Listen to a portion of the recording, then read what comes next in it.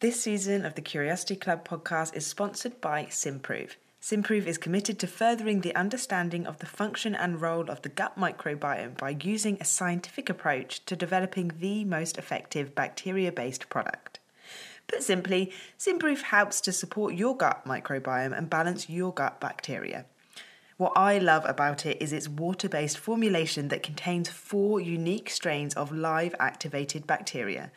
Because of this unique formulation, Simprove will not trigger digestion, meaning the bacteria will arrive to your gut unharmed and in full strength, survive the harsh acidic environment that is your stomach, and thrive in your gut to colonize successfully. Simprove's 12-week program will give you the best chance of nourishing your gut bacteria and supporting your gut microbiome. The more I learn about gut health, the more important I realise it is. And I'm currently in my 12-week program, and I love knowing that I am supporting and topping up the good bacteria that lives within me. If you want to join me on your own program, Simprove have been kind enough to give all you lovely curious folk a special 15% discount for a limited time using the code CuriosityClub15. Welcome to the Curiosity Club podcast, a safe place for the real-life lessons that we didn't get taught in school. Each season, I have conversations with inspiring experts who share their wisdom around our 7 peaks of curiosity. Together, we learn how to break the patterns, habits, and mindsets that limit our potential, hinder our happiness, and impact our well-being. I'm your host, life and business coach Katri Barrett, and these are the life lessons for modern humans. Welcome back. This is season 2, episode 6, and I cannot quite believe that we are halfway through the season already. Time really is flying. But we have got a lot more fantastic conversations with some wonderful guests coming up. And before I introduce today's to you, just a little reminder about our Simprove giveaway. You've got just 2 more weeks to enter to be in a chance with winning your very own 12-week Simprove program to support your gut health and microbiome. All you have to do is, if you're listening on Apple Podcasts or iTunes, to leave a rating and a review telling us what you like about the podcast so that other people can help find it. And then you need to take a screenshot and share it over on Instagram, tagging at @thecuriosityclub_, or you can email it to us at hello@katribarrett.com. All of this information is in the show notes, so either hit pause or do it while you're listening. Write that review now, take a screenshot, tag us or send it to us, and then you're going to be automatically entered into the random prize draw that will be taking place in 2 weeks to win a 12-week Simprove program. Wishing you all the best of luck, and I will be in touch with the winner at the time on the 1st of September. In today's episode, I spoke with Jo Westwood, a life coach who specialises in helping women to escape the soul-destroying cycle of codependency, to reclaim their lives with confidence and live lovingly fierce. Jo is an author, a speaker, and creator of the online codependency recovery course, also called Lovingly Fierce. I've wanted to have Jo on as a guest for quite some time since discovering her work. Codependency was a kind of phrase that I think I've always known, but I definitely didn't fully understand it and what it meant for dysfunctional relationships and quite how prevalent it was. After with my conversation with Jo today, I've realised how much of an issue it has been for me in the past, and it really has given me some new insights and tools to ensure that I'm not going to fall into these old patterns. In our conversation, Jo shares her story as a recovering codependent, the fact that codependency is an addiction, and there is even a Codependence Anonymous group with the 12-step program, which is something I learned in this episode. I did not know that before.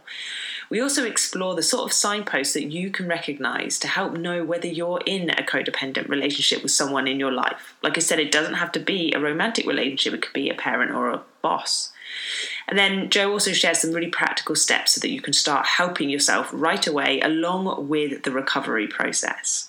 Another really interesting topic that we explore is manipulative kindness and how codependents tend to use this as a way to get the validation that they need and the damage that this can cause. Jo unpacks all of this in great detail along with a whole lot more incredibly valuable insights. This episode really hit home for me, and I think it's going to do the same for a lot of you too. As always, I would love to hear from you if it does. Do come and let me know over on Instagram in a private message and let's chat there. I'll speak to you soon. Enjoy. Just a quick note, most of the interviews were recorded during lockdown over Zoom, which isn't the best for audio, so please do excuse the sound quality. We were doing the best with what we had. Well, welcome, Jo. Thank you so much for joining us. How are you doing today? Yeah, I'm good, thank you. Thank you so much for having me on the podcast. It's a real pleasure. I'm very excited to talk to you in more detail after very much diving into all of your work. So can you start by telling everyone else a little bit more about what you do and the kind of story of where you got to where you are today? Yeah, so I am a life coach for women, and I call myself the codependency coach. So I specialise in helping women to recover from codependency. And I have, I suppose, to use like really sort of coachy, in air quotes, language, I have like a signature system that I've created called Lovingly Fierce, which to me is the antidote to codependency. And I came to this line of work because I'm a recovering codependent. Never quite sure how to refer to myself. I don't know if I'm codependent or recovering, but somewhere in that midst anyway. So I walk this journey alongside my clients as well. And I figured that out after my marriage ended. So I've been codependent all my life. I'm codependent in all areas of life, but it showed up most for me in romantic relationships. I always used to say that men were my kryptonite. It was always the place that I had most struggle, most difficulty, most confusion. And I didn't realise that it was because I was codependent until I had gotten married and entered into a very unhealthy dynamic with my husband. And that's really what made me seriously search for what was wrong, and try to do some discovery around why I kept seeming to repeat this same pattern in romantic relationships throughout my life. And yeah, that's how I discovered that I was codependent. I'd been a coach before that, and unwittingly had really been coaching people around codependency, and I'd already sort of come up with this concept of Lovingly Fierce, but it was just something that was folded into my larger work. And then as that started to clarify for me, that's how it became the kind of main part of my work and my main focus. And that is what I do now, and I love it. And I think, I was so drawn to it when I discovered your work. I don't know if I can go as far as to say I obviously know the term codependent, but I'd never thought of it in a way. And certainly, and this is what I find so fascinating. I'm so excited to talk to you about it. And because it's made me look back on certainly my past relationships when I was much younger, especially when I was in the grips of anxiety and depression, and how that manifested. And you know, learning about your work and hearing how you talk and share about things, I'm like, oh my gosh, that was me. But can you define a little bit more as sort of people who maybe don't like me, like I used to, like not really didn't know what it is? What actually does codependency mean, and how does it show up in different areas of life? Yeah, so codependency, as I understand it and define it, is an addiction to validation from outside of ourselves, and also addiction to dysfunctional relationships. I think the easiest way to help people relate to it is to share some common examples of how it shows up, because it's a bit slippery, codependency, partly because a lot of codependent behaviours are also just the ways that mainly women have been socialised to be in a patriarchal society. So what codependency looks like in real terms in a person's life is overgiving to the point of exhaustion and resentment, the inability to identify our own emotions, inability to make a decision without feedback or reaction or a guide from someone else. So not, even though we maybe know within ourselves what we would like to happen, we can't voice that or express it. It feels too scary to bring it out unless we've heard what the other person, and that can be a romantic partner, but it could also be a parent, a friend, a work colleague, until we've heard their opinion or what they want to do, because it's far scarier to share our wants and needs than it is to put those aside and just go along with someone else. That feels very safe for codependent people. And another key identifier for codependency is manipulating with kindness. So that is when codependent people can't just express their needs clearly and directly. So they can't just ask for what they want or need. So instead, we'll overgive in the hope that we can sort of provoke or extract the kindness and the support that we want from that person, because we've just given them so much. So it's kind of this hope that if we just do all these things for this person, that at some point they'll start to reciprocate. Quite often that doesn't happen, and then we get around to that first point that I shared. We're feeling resentful and exhausted and burned out, but always actually feeling like the only way that we can get that love and support and kindness that we so desire is by giving more and more and more. And it comes really from a fundamental lack of self-worth. And hearing you sort of describe this, it sounds like, certainly myself, if I sort of rewind in the past, and I know that so many people might be listening to this and thinking, I've never kind of realised that what I was doing there was manipulating with kindness, as you've just said, and actually the impact that can have, and maybe haven't recognised this within themselves. And that's why I think this is such a fascinating topic. Do you find that people so often with the work that you do kind of have these huge revelations about how they've been behaving, and they've been thinking of it as something entirely different? Yeah, I think so.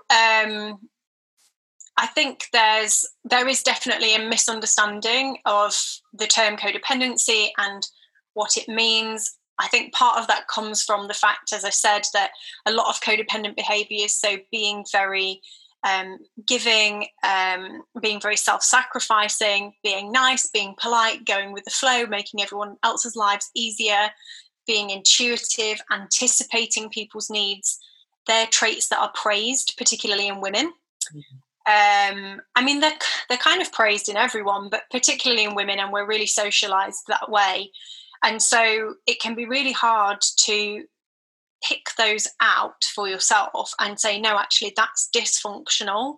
That isn't how mutually fulfilling relationships are meant to work. That isn't how a healthy dynamic works.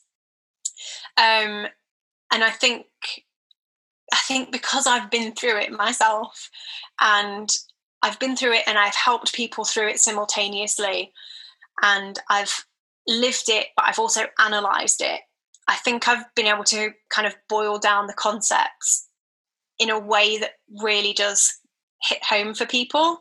Usually when I say manipulating with kindness, that's the one that just really does people in. But I get all kinds of DMs about all kinds of different things where people are like, oh my gosh, that is me. I've just had this moment of realization. And it all comes from experience. They're all patterns that I have repeated. They're all behaviors that I've done, that I've executed, and then gone back and analysed them with my kind of coach eyes and also through my recovery lens. So I'm a member of Codependence Anonymous, which is a 12-step fellowship for people who are codependent, derived originally from Alcoholics Anonymous. So similar kind of vibe, similar sort of work. So with those tools, then I've been able to kind of, I think, bring a new level of understanding to this concept of codependency and hopefully make it kind of clearer for people. I think that's exactly what you do, and I think this is a really important conversation to have. And the fact that I had no idea that there was a Codependence Anonymous, and a little bit later we're going to talk about this a little bit more in the terms of addiction, because I think it's a really, really important conversation. How else do you see it kind of impacting, and maybe from your personal experience, what is the impact that unaddressed and kind of left to continue that codependency can have on an individual's mental well-being and health? So codependency can come with, can cause, can sit alongside a whole gamut of other mental health issues. I mentioned earlier this kind of lack of self-worth. That's very commonly related with depression. constantly overthinking what other people might want or need, or feeling like you need to know those things because if you don't, you aren't loved and therefore you aren't safe, to me just screams anxiety. Codependent people tend to quite often suffer from physical, mental and emotional exhaustion. I think codependency doesn't discriminate. It can kind of be in any sort of person's life. So it can be in your life if you're a really confident person and an extrovert. It can be part of your life if you're a really quiet person and a bit of a wallflower and happy to like not be the center of attention. And likewise, it can be part of your life if you're someone who is really super successful and has achieved all of your goals. There are loads of really successful people who, to me, exhibit classic signs of codependency. And likewise, codependency can also really hold you back. Quite often, codependent people see a lot of career setbacks, whether that's because they're not confident and they're not confident enough to just ask for what they want and what they deserve, or perhaps because they've continually allowed, you know, what they want in life and their goals to be pushed aside for the needs of another person. So it shows up in a myriad of ways, and there are lots of sort of co-addictions that can go along with codependency as well. It's such an all-consuming thing that common co-addictions, around alcohol, drugs, overeating, overspending, just to try and numb that feeling, because it can be so intense for people if it's not addressed. That's so interesting. With that, and with this time, obviously, while we're recording this, it's sort of in the midst of the coronavirus pandemic. We're kind of in the no man's land, just post-lockdown. How do you think this period of enforced isolation for people who are dependent on others for their happiness, how do you think that this experience has been affected and has affected them? I mean, again, like a myriad of different ways. Some people, unfortunately, have been forced back into a position where they are having to live with family who they have dysfunctional relationships from. Usually codependency is born from your early relationships.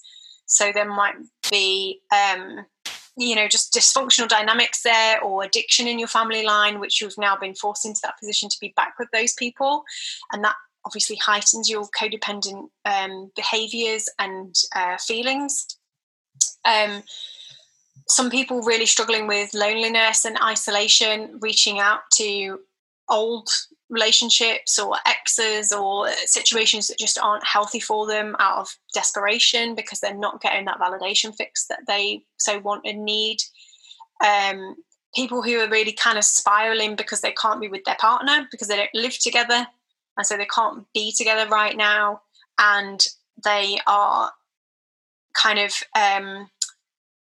like doom fantasizing in their minds around what's going to happen whilst they're away from their partner, or maybe their partner is actually not struggling with it as much as they are, and they're interpreting that in some sort of way. Like, codependents really need to be needed.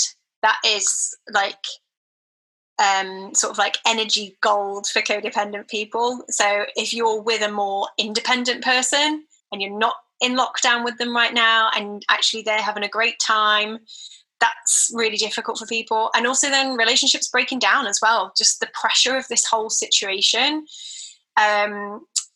either intensifying dysfunctional dynamics or people just deciding like, I want out. So yeah, people are really struggling with those pieces too. Yeah, I think in so many ways it's such an unusual time, and I think it really has kind of put a magnifying glass on things that were already there, or maybe brought things to the surface that people had either been avoiding or pushing down. And Absolutely. We're going to get to, we're talking a lot about the kind of the problems. We're going to get to Jo's amazing sort of tips and everything shortly. But first, I really want to talk to you a little bit more about the kind of, whether you think that this, you've talked about it a bit, like the codependency kind of scale and how it can range, and at the extreme end it's addiction. So can you talk a little bit more about whether it sounds like it's not something that we either have or we don't have, that there is this kind of spectrum, like with mental health? Can you talk a little bit more about that and what that looks like in the kind of different stages? Yeah, so I think there are definitely people who aren't codependent, and hopefully after you've listened to this or maybe read a bit more of my work, you'll be able to identify those people in your life. So sometimes people ask me, what is the opposite of codependence? Is it independence? And it isn't independence, because we're human beings, we're social creatures, we're meant to live in packs, we're meant to socialise, that's how we thrive. So the opposite of codependence is interdependence. So it's, I want you, but I don't need you. I like having you around. Life's cool. Life's better with you around. We have this mutual exchange of energy. You give me something, I give you something. It feels good. We both come out of it feeling lifted up and like it was a positive experience. And yet, if I don't see you for another 3 days, I'm cool because I've got my own reserves. Codependence is a need for someone. It's like, I need you even if I don't want you. So there are people who aren't codependent, it doesn't really affect them, but even those people, because of the way our society is set up, not as bad as it is elsewhere in the world, here in the UK, but we certainly still have some sort of misogynistic, patriarchal, very old-fashioned norms that say, you know, as a woman, you need to act in certain ways, and people-pleasing is one of them. So even people who don't really fall on the codependency scale may have found themselves doing a bit of people-pleasing and a bit of sort of smiling and being polite just to smooth the waters in the past, rather than saying what they really thought. Then there's the codependency scale. And yeah, it absolutely is a sliding scale. Like it affects people's lives in very different ways. For people who are at the further end of the scale, it's really all-consuming. It will affect every part of your life. There, at that extreme end, there are likely other co-addictions. It can become life-threatening. For the majority of the people, they're somewhere at the low to middle end of the scale. And that kind of looks like obsessively thinking about a romantic partner or needing a romantic partner. It might look like being in a very dysfunctional and sort of enmeshed relationship with a boss at work, where they're just calling you like 24/7 and you're always on call and you really feel unable to put a boundary in place. It might be that you feel this sort of guilt-laden sense of duty to a parent who expects you to almost be their caretaker, when really, if anything, the dynamic should be the other way around. And then when you become adults, you hopefully individuate and have this interdependent, healthy relationship, because neither of you are children anymore. So yeah, there's some kind of common ways that it can show up for people on a more like everyday level, if you like. And I think so many people probably are listening to this thinking, like, having not thought of it in these terms. And certainly to the extreme that you said there, that the codependency can be life-threatening. In what ways have you seen that in your clients or experienced it, that if people can help kind of understand the importance of recognising the symptoms within themselves to prevent that? So, I mean, if any of what I've said has resonated with you, the thing to do is just to get into some form of codependency recovery as quickly as possible. Even if you feel like you're the low end of the scale and you feel like that's a bit too much, it is kind of a snowball thing. The more you allow yourself to be in dysfunctional dynamics with people, the more your sense of self-worth will be eroded, the more opportunity you have for the codependency and the codependent behaviours to grow within you. And also the more attractive you become to dysfunctional people and dysfunctional relationships. Again, not limited to romantic relationships. People who want to take advantage of us emotionally, psychologically, financially, physically, they can sense that open, vulnerable kind of need to give energy in a codependent person. So you will find those people drawn to you in your life. And as I say, then it can kind of become a snowball.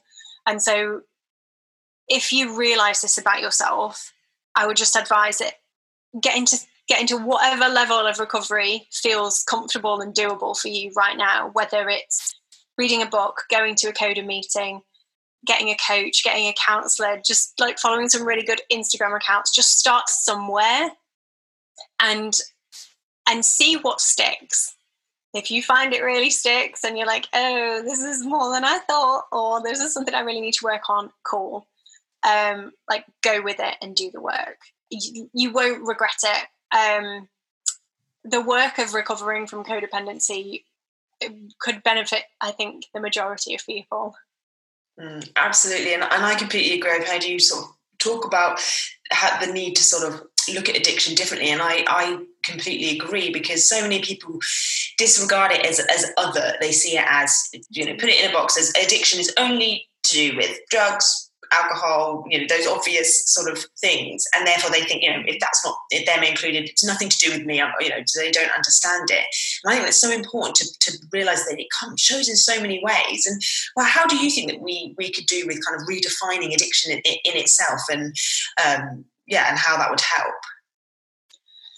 So the way that I would define addiction is that you're not free to have something unless you're free not to have it. So it's kind of like you can occasionally enjoy a cigarette and you're not addicted to it, if you don't wake up and the first thing you need is a cigarette. Some people genuinely, every so often, just want to enjoy a cigarette or a cigar or whatever it might be. I have no judgment on what anybody wants to enjoy, what anybody wants to partake in. For myself, I drink, but I don't need drink. I enjoy a beer, I enjoy a rum and coke, but if I went to someone's house and they didn't have a beer or any rum, I'd be fine. Or if I needed to stay sober for the evening because I was the only one that could drive us home, it wouldn't be a problem for me. I'd still enjoy my night. And so I know I'm safe to have alcohol. And so I think it's that thing that for me is the definition of addiction, is you can't, if you don't feel free to you are in some way addicted to it. And I think we all actually have way more addictions in our life than we realise. Phones are kind of numbing out with like TV, and media is another common one. And it's kind of like, can you cope without it? What if it was taken away from you for a week? Would you survive? And if you wouldn't, there might be some level of addiction there. Mm-hmm. And I think then when we start to think about types of obsessive thoughts that we have about maybe partners, or anxieties that we have around work, or what people think about us at work, or what our family think about us, or are we pleasing our parents again when we're adults, then we start to realize that actually this is an addiction. It's an addiction to outside validation, and it's this need to be liked at any cost, which kind of gets us into trouble with getting into dysfunctional relationships. Yeah, I think it's so important to remove that stigma around the word addiction and acknowledge that to varying degrees, in some ways we all have something, whether it's checking Instagram, certain types of food, online dating, whatever it is. I think if we're really honest with ourselves, we all do that, and getting kind of showing up for ourselves in the way of kind of honestly asking, do I need this? Can I stop? Can I promise myself I'm not going to look at my phone in the morning until lunchtime, and trying to do that? And if not, looking at ways of what we need to do in order to help that. And that kind of leads us on to now, I think, really important. We've kind of really nicely dived into how help people kind of recognise it within themselves and the importance of doing so. But what is the process that kind of helped you, and how do you help your clients? What are the kind of practical things that people can start doing if they're listening to this thinking, oh my gosh, this is me? Yeah, so in a practical way, what I recommend to people is so codependent people overgive and overschedule.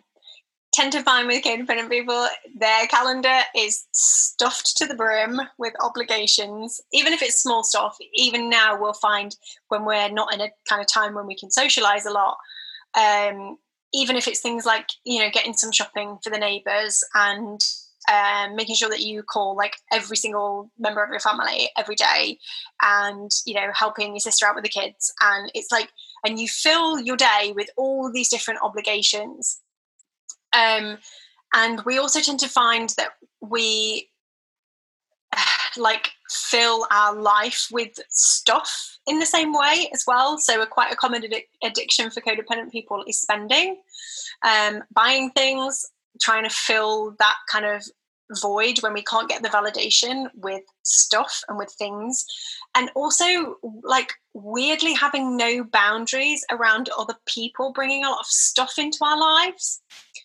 So we just feel like I just feel like codependent people just have these overstuffed lives. So one of the first very practical tips that I suggest is cutting back on loads of stuff. So give yourself a task to clear something out, whether it is your wardrobe or calling your sister and letting her know that her round the world trip ended 2 years ago, so she needs to come and pick her shit up out of the garage. Or whether it is like reorganizing your kitchen and getting rid of like the old sauce packets that have been there for the last 5 years. It's like a detox. It's like clear some stuff out and then clear some space on your calendar. So what I recommend to people is cut down the amount of stuff in your calendar by 50%. Really like hardcore, shop it out. Anything that is unnecessary. So anything that isn't eating, sleeping, bathing, and whatever necessary work you have to do, i.e. the hours that you are contracted to do, cut it out. 50%, just get it gone. And then allow yourself to sit with that space for a while. And if you want to put anything back into those spaces, make it stuff for you. So I recommend like one small self-care thing a day. So again, let's not overwhelm ourselves and restuff our calendars with self-development and self-care, because codependency will get you through that avenue too. Codependency is not against turning your self-development work against you. And then, so it's something small, something achievable, doable, a 5-minute meditation, like 10 minutes of yoga in the morning, a quick walk outside before you have your breakfast and go to work, whatever it might be. And then one larger self-care item per week. So whether that's like a little home spa session, or whether that's like a big yomp in the countryside for like 3 hours. No phone. You just turn your phone off. You've got it. Because I'm always afraid, guys, that you're going to get lost and then you won't have your phone. So don't not take it, but just turn it off. That's my personal paranoia. I can never not take my phone. You saying they got lost for 3 days and it's all your fault, Jo. I know. It's all right. We'll call it a spirit quest. It'll be fine. Snack on berries, guys. Like one larger self-care item per week, and you have to make those things non-negotiable. You have to make it that stuff doesn't get moved for anything. If you do have to move it, or if you want to move it, like if you get invited to like some sort of social event or like a Zoom chat, as we do these days, we have our glass of wine with our girls across the Zoom, then you have to make sure that you don't just cancel the thing for you, that you move it, and that you get into this habit of saying, okay, well, if it's not tonight, then it will be tomorrow, and I'll definitely make the time for it tomorrow, and nothing will move it then. And that's just a really good way to start practicing boundaries for yourself and to start practicing saying no to things. I think if you've got that physical reminder of a calendar and you go, okay, not allowed to put anything else in here. So if I get asked to do something, I'll just have to say, no, I'm sorry, I can't. You don't have to justify it. You don't have to give a reason. You don't have to tell anybody you're not doing anything, so it's fine. You can do it anyway, or you're not doing anything, so you kind of feel guilty for saying no. You can just say, oh, no, I can't at that time, but maybe I could at some point in the future that feels good for you at a time that you've negotiated for yourself, that you've planned. They're just really good practical ways to start practicing boundaries. So what you have to do with codependent recovery is you have to do the things that feel the most scary to retrain your brain that when you do them, you don't die. So you have to show your brain that when you say no to these obligations that you've been saying yes to for years, that it's safe, you're still loved, you don't die, you don't pass out, the world doesn't stop spinning, and you can actually carry on with life. And what you have is more energy, and you're retraining not only your own brain, but other people and how to interact with you. You're retraining other people that you aren't just going to be constantly available for anything that they need any time of day or night. Yeah, there's such good practical tips, and I suppose these things it takes time, but it's acknowledging. I love that you said that, kind of creating space, the cutting back physically and the clutter, time wise with the clearing as well, and being really clear on those non-negotiables. I think for people is so important, and getting as I always say, comfortable with the uncomfortable, is in those scary things that you said. Yeah. Is there anything else in the sort of process that the more kind of internal process that people go through in that the way to kind of be, you describe it as recovering codependent. So what does that look like? I presume that means that there's still a practice. It's not something that just disappears. So what does that look like for people? Yeah, I think what I see is it's an ongoing sort of program of maintenance. And I think what it looks like is being able to communicate directly what you want and need, being able to express your feelings in a non-manipulative way, in a way that isn't about drama or getting something that you want. It isn't in a way that is like some wild, crazy blow up because you've been stuffing those emotions down, and in resentment, they're just exploding out and out of control. And also, I can't remember if I said this already, around just getting used to putting boundaries in place. I think I might have done, but it's worth saying again, boundaries. And I think through those processes, you start to validate yourself. You start to see yourself, your emotions, your feelings validated. And then that starts to build your sense of self-worth. And that's a muscle that you have to keep working all your life. There is a period of recovery that I call being sane enough to know that you're insane. So it's almost like you can feel yourself like you're saying yes to the thing that you really feel like you want to say no to, but you're saying yes anyway. And it's having the awareness, like once that awareness is switched on, you really can't switch it back off. But it doesn't always mean that you can follow through on it. That's okay. That is a normal stage of recovery. It's fine. You are not bad at this. Everyone does it. And that's a really awesome stage of recovery, because then what you have the opportunity to do is go back and correct yourself. So you pick up the phone and you say, oh, when we spoke earlier and I said I would do X, Y, Z, actually, I didn't mean that. I was just kind of worried about saying no. I really actually don't feel comfortable, or I don't have the energy to do it. Could we rearrange it another time? Or actually, that's not really what even simpler. That's not really what I meant. So I'd just like to clarify that isn't going to work for me at this time. Can we do it another time? Or I just don't think that's going to work for me at all, but thank you so much for the opportunity, or for asking me, for considering me. And it's just about being able to have that clear language with a neutral energy that honors you, but also honours other people. Codependent people love to caretake people and infantilize them and control them. It all looks very loving and caring, but actually when we do that, we don't give other people in our lives agency and autonomy to be themselves and have their feelings and take care of themselves or seek out other resources. We train people to be dependent on us. So from a more inner work perspective, that's what recovery looks and feels like, and that's how you see it starting to take shape. Mm-hmm.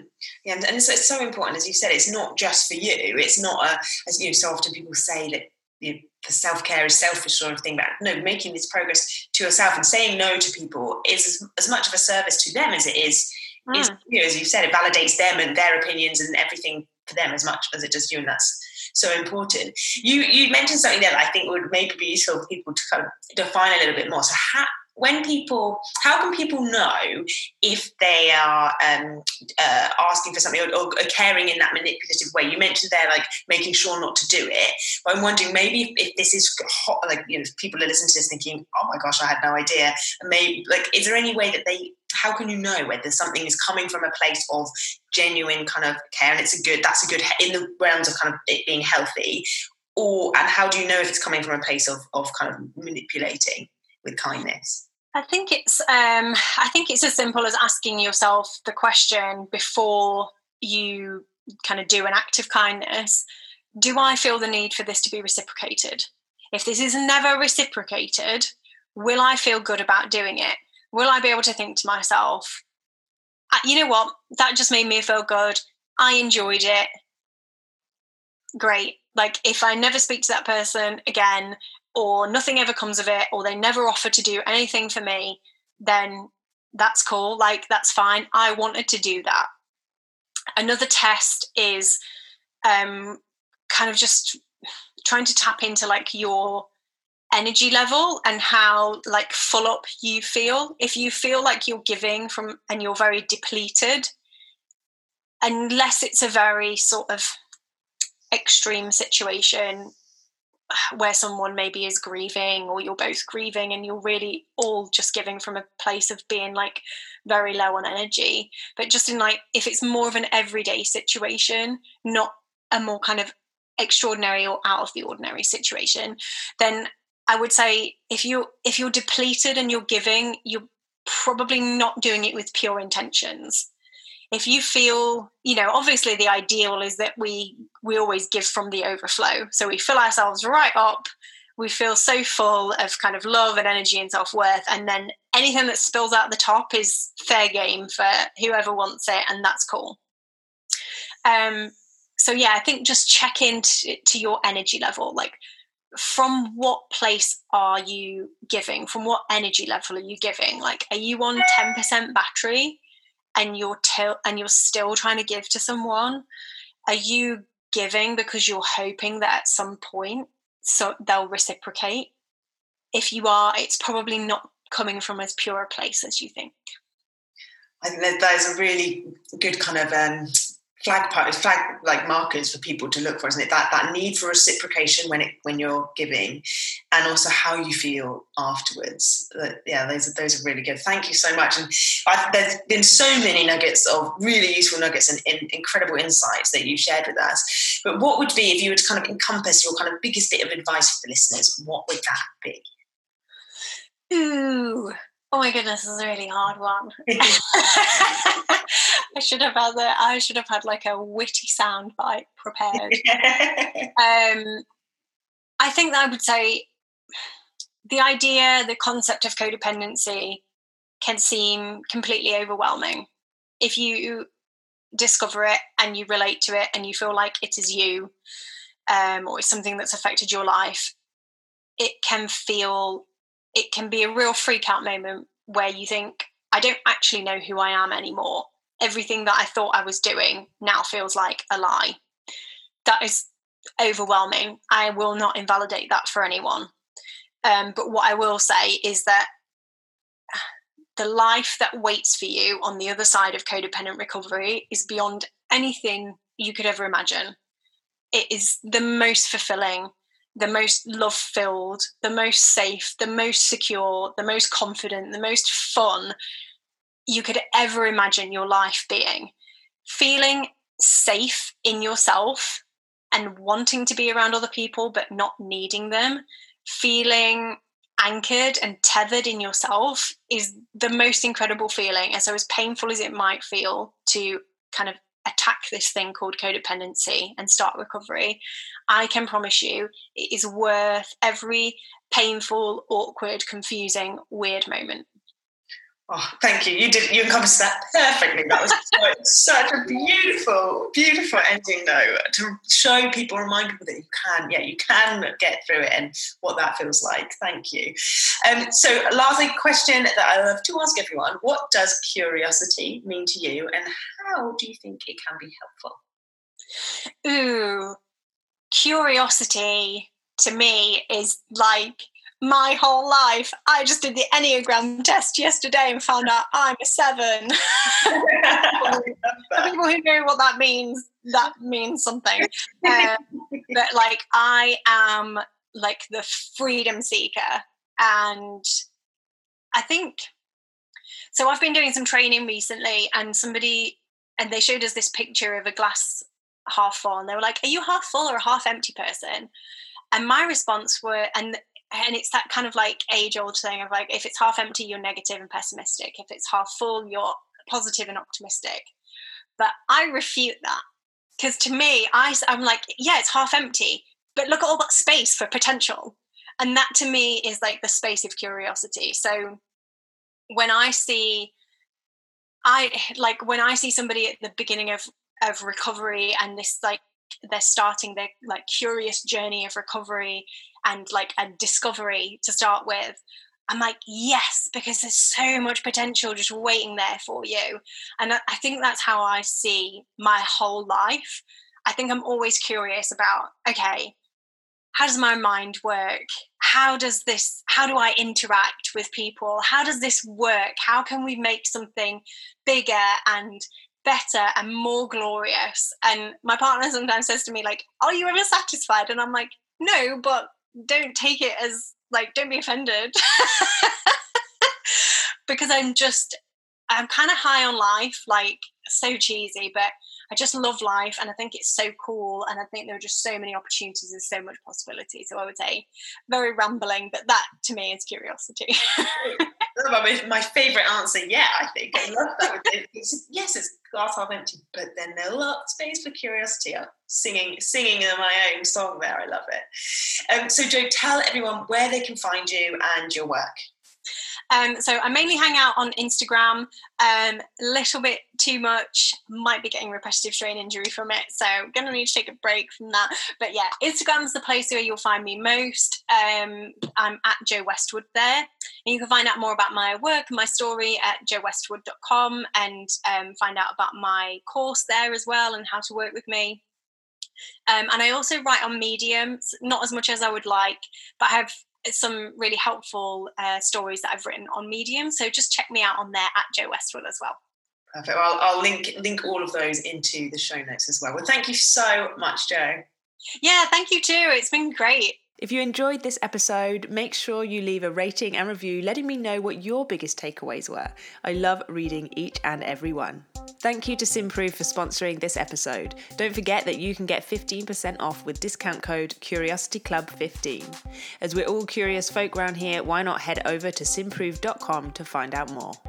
Until next time, stay curious.